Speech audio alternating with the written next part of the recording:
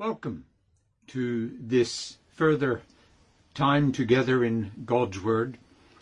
And I trust since we last met together through this medium that you have known the daily sufficiency of our God, the God who reigns over all, the God and Father of our Lord Jesus Christ.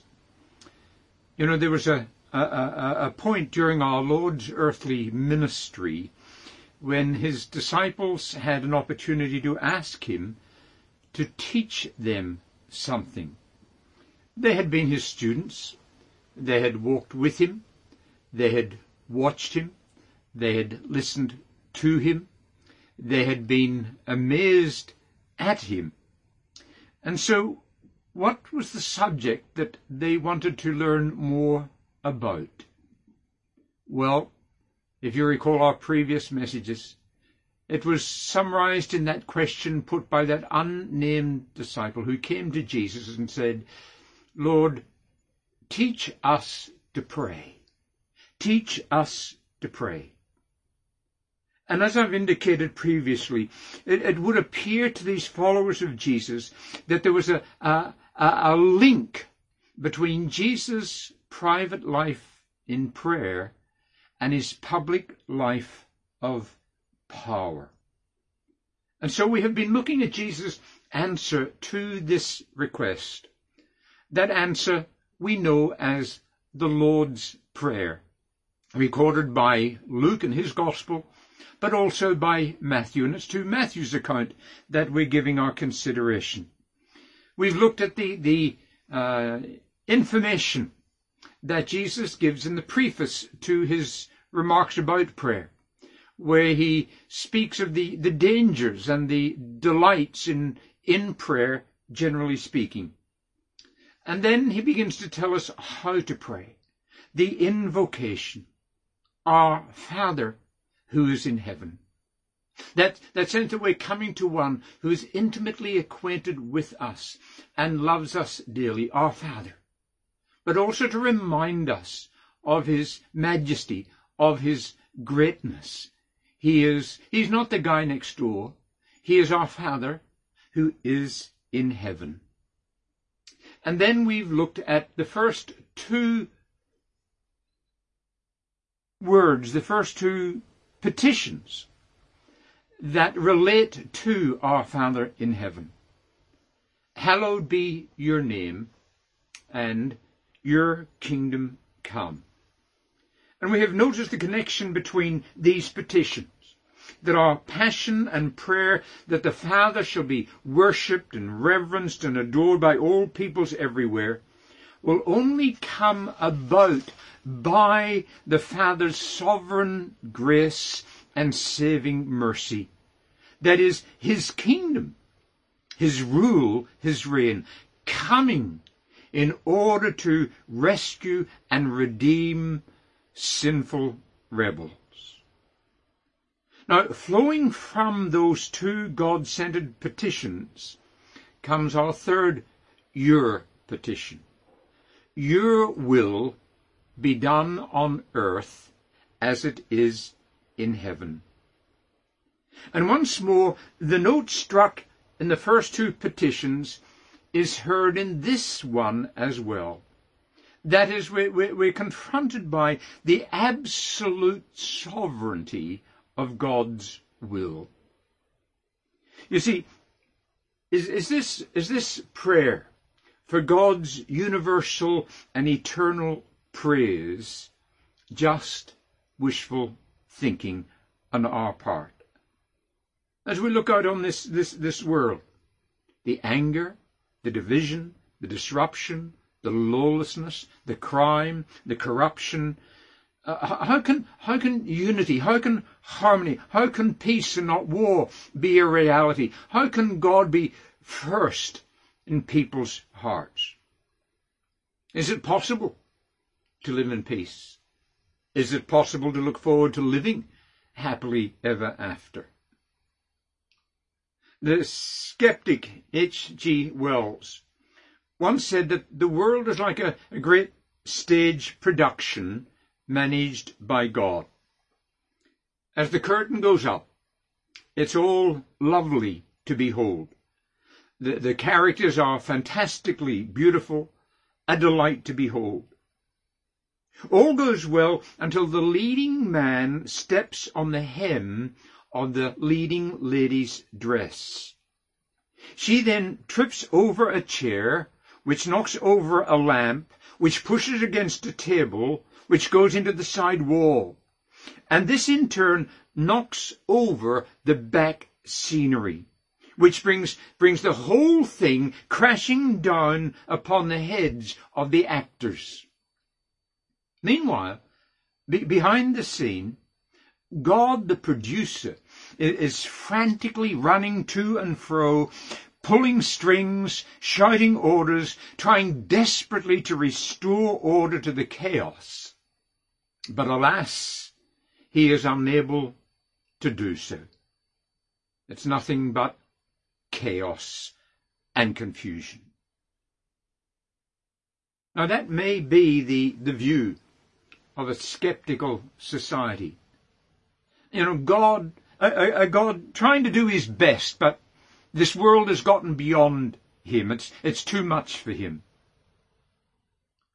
But thank God, that is not the view of Scripture. The view that gives us hope and assurance to this prayer and by this petition. For what is the reality? What is the true picture? What is the unseen behind the scene? Well, in virtue of God's decreed will, everything that takes place on earth, however great it may be, or however small it may be, no matter whether it be minute or mighty, however much opposed it may seem to be to his revealed will, or how much in agreement with it, is ruled and overruled by him, has been foreseen by him, and will be made, in spite of the rebellious spirit of fallen man and the malice of devils, to contribute to his glory. For the Bible makes it clear that the Lord has made all things for himself, even the wicked for the day of evil. And the truth is, there is no anxiety in heaven. God is not frantically running around trying to put out the fires. There is no drops of sweat gleaming on the Father's upper lip. However erring and even reckless a person's course may be, they are, in spite of themselves, daily working out heaven's purposes, the absolute sovereignty of God's will. One only has to recall the words of Joshua, rather of Joseph, to his brothers, who had tried to do him so much harm, and Joseph, who had suffered so many setbacks in life. And yet what was his conclusion? What was his confession to the brothers? Listen to his words. As for you, you meant evil against me, but God meant it for good, to bring it about that many people should be kept alive as they are today. My friends, God's will is the authoritative absolute. And so the message of Scripture that is blazoned across the heavens is this: the Lord reigns. The Lord reigns. But notice, if you will, the second part of this petition. God's will be done on earth as it is in heaven. Now think with me a little bit about that. For here is the heavenly splendor of God's will. Not simply the absolute sovereignty of his will, but the heavenly splendor of his will. For how is God's will done in heaven? Well, please forgive the following illustration. You've probably heard it from my lips many times before. But this is it. You know, the kids come home from school. Mum's making dinner. Dad's expected to arrive home shortly. After finishing their homework, the children are allowed to watch the cartoons on TV. And Dad arrives home.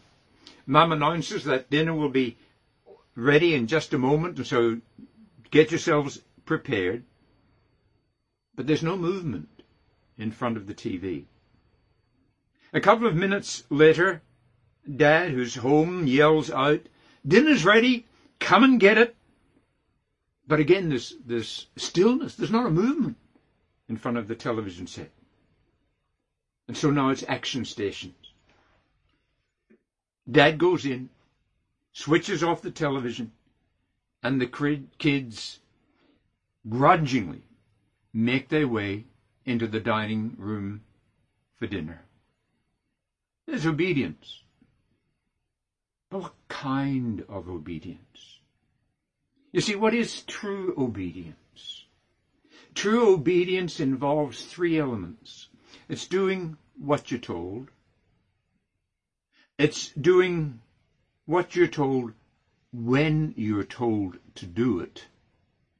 And it's doing what you're told when you're told to do it with a happy face. That is, with the right heart attitude. So what do we see in heaven? The splendor of God's will being done flawlessly. For all sin has gone. There is no hesitancy, no more rebellion, no more anarchy, no more bitterness of spirit, no more attitude. In heaven, the Father's will is done flawlessly, faultlessly, and perfectly. Furthermore, in heaven, the Father's will is done fervently, that is, immediately, devotedly, constantly. The angelic host, we're told in Revelation 7, serve him day and night in his temple. And again, Revelation chapter 4, they rest not day and night. In addition to that, in heaven, the Father's will is done freely. No pressure needs be applied. No incentive offered. No threat made. But cheerfully, gladly, joyfully, his will is embraced and exercised. And then to describe God's will being done in heaven, we may add the word faithfully. Faithfully. The angels are in a perpetual state of waiting upon God for his commands. They only act when ordered to, and then they act loyally and reverently and faithfully. It's the picture that is presented to us in the 123rd Psalm, the second verse. Words that illustrate the will being done in heaven. Listen to these words. Behold, as the eyes of servant look to the hands of the Maker, as the eyes of a maid servant to the hand of her mistress, so our eyes look to the Lord our God. Ready, waiting, eager, willing, just looking for the hand of God to move, and they're ready in an instant to freely give themselves to do the Father's will. How is the Father's will done in heaven? With the right heart attitude. Joyfully, without any complaint. Delightfully, considering it a privilege to serve, a rejoicing at every opportunity to obey, harmoniously, for those of every station in life and from every state in life, coming together with their praises, with their anthems, with their songs of hallelujah, coming together in order that we may render praise to God and that we may have the privilege of doing His will. Heaven is a wonderful place, full of glory and grace, and saints and angels are one in willing worship and service. But what of here? And what of now? For what is this petition? Your will be done on earth as it is in heaven. What a needful prayer. What a necessary petition, which brings such a personal application. For what are we praying for?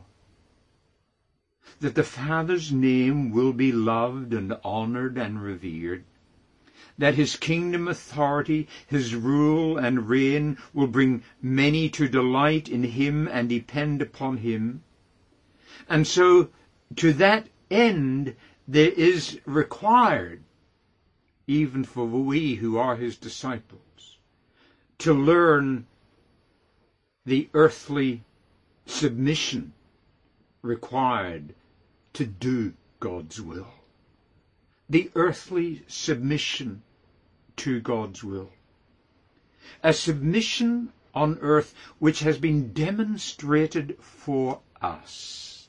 Demonstrated for us by Him who came and was able to honestly and with integrity confess, I delight to do your will, O my God. I'm thinking of the 116th Psalm and verses 12 and 13. Let me read these words to you. Psalm 116, 12 and 13. What shall I render to the Lord for all His benefits to me?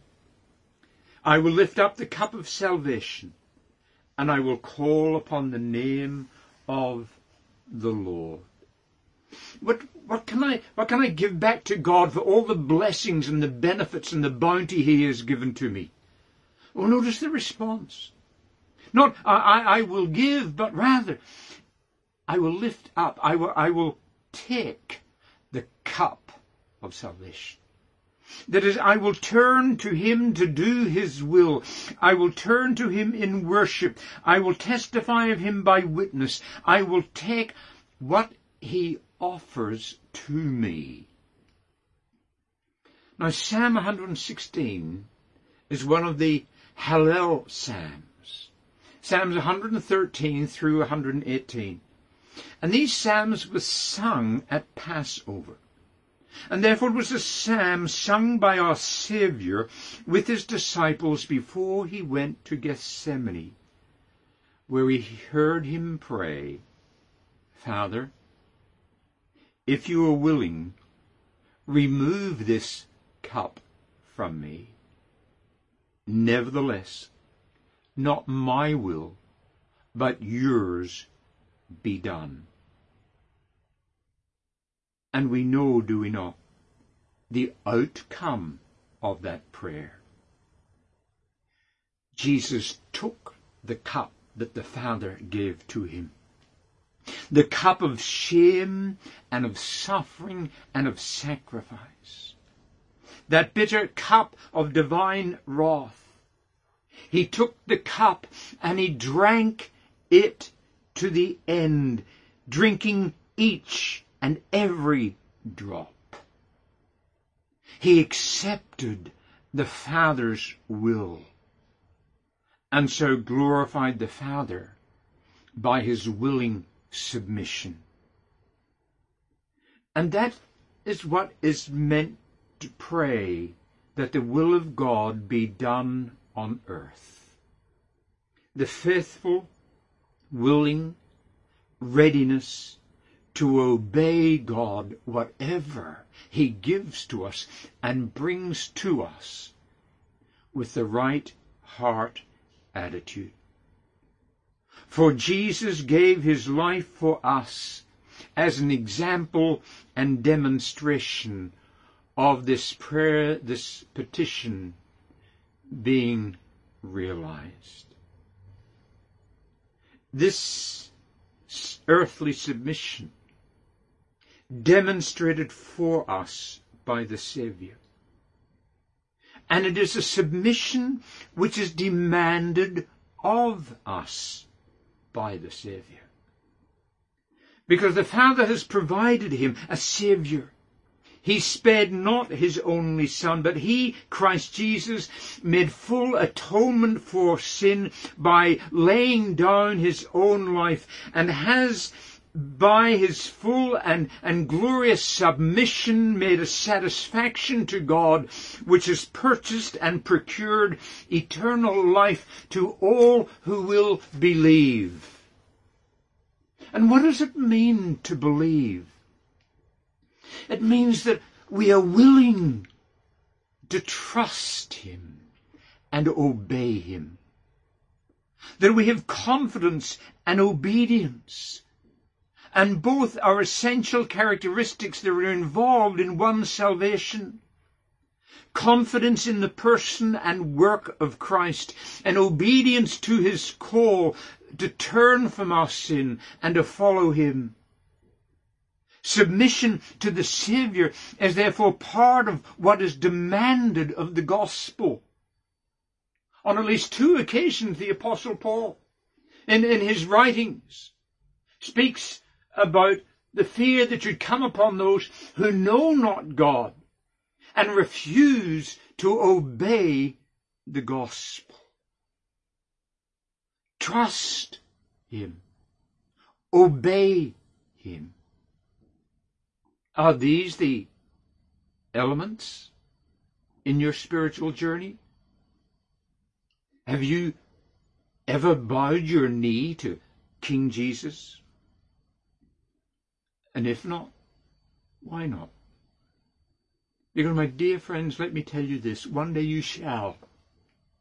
Because the Bible makes it clear and certain that at the name of Jesus, every knee shall bow. Those who are His children, willingly, delighting to do so, to give Him honor and reverence and praise.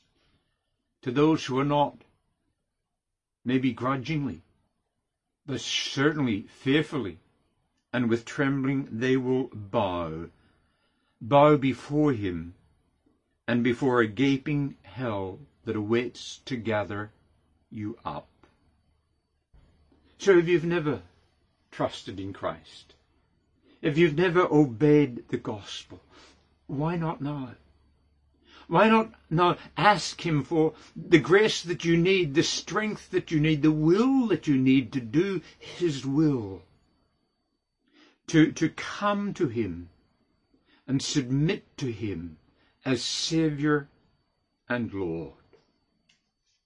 He's displayed it. It's demanded.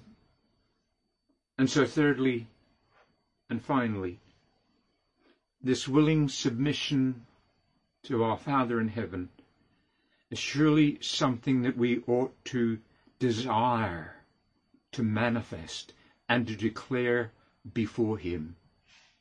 To desire as His child to please Him in doing His will with the right heart attitude. And so I close with some comments by Philip Ryken as he wrote about Betty Stam, a missionary in China. Let me read to you. Betty and her husband John were captured by communists, stripped half naked and marched in chains through the streets of their village. Betty was forced to watch as her captors chopped her husband's head off. Then she herself was beheaded. Many years before her horrific martyrdom, Betty Stam wrote the following prayer: Lord, I give up all my own plans and purposes, all my own desires and hopes, and accept thy will for my life. I give myself, my life, my all, utterly to thee, to be thine forever. Fill me and seal me with thy Holy Spirit. Use me as thou wilt. Send me where thou wilt, and work out thy whole will and my life at any cost, now and forever. What a wonderful confession. What a wonderful illustration of a child of God saying, I'm not my own. I have been bought with a price. I therefore want to glorify God by my body, whether by life or by death. How can we as the Father's children respond to this third petition? Simply yet supremely by our own readiness to willingly do his will. Our own prayer of commitment and surrender to God's will, so that we would delight with the right heart attitude to obey him, whatever may befall us. And you know, Betty Stam is not the only one in the history of the church who's made such a prayer or confession. There's a host standing behind us, urging us to do the same. One of them is that, in one sense, great figure, but physically he was a small man, John Wesley. And John Wesley once wrote a wonderful prayer of submission to the Father, and I think it's a prayer that we can take up ourselves. If you've never prayed such a prayer, why not join with me and make this your confession before the Father, expressing your desire before the Father. Listen to Wesley's words and let's make them our own. Father, he said, I'm no longer my own, but yours. Put me to what you will. Rank me with whom you will. Put me to doing or put me to suffering. Let me be employed for you or led aside for you. Exalted for you or brought low for you. Let me be full. Let me be empty. Let me have all things. Let me have nothing. I freely and wholeheartedly yield all things to your pleasure and disposal. Can you pray that? Is your desire to express that? Do you want to be that kind of a person, totally sold out to Jesus Christ? This is what is required.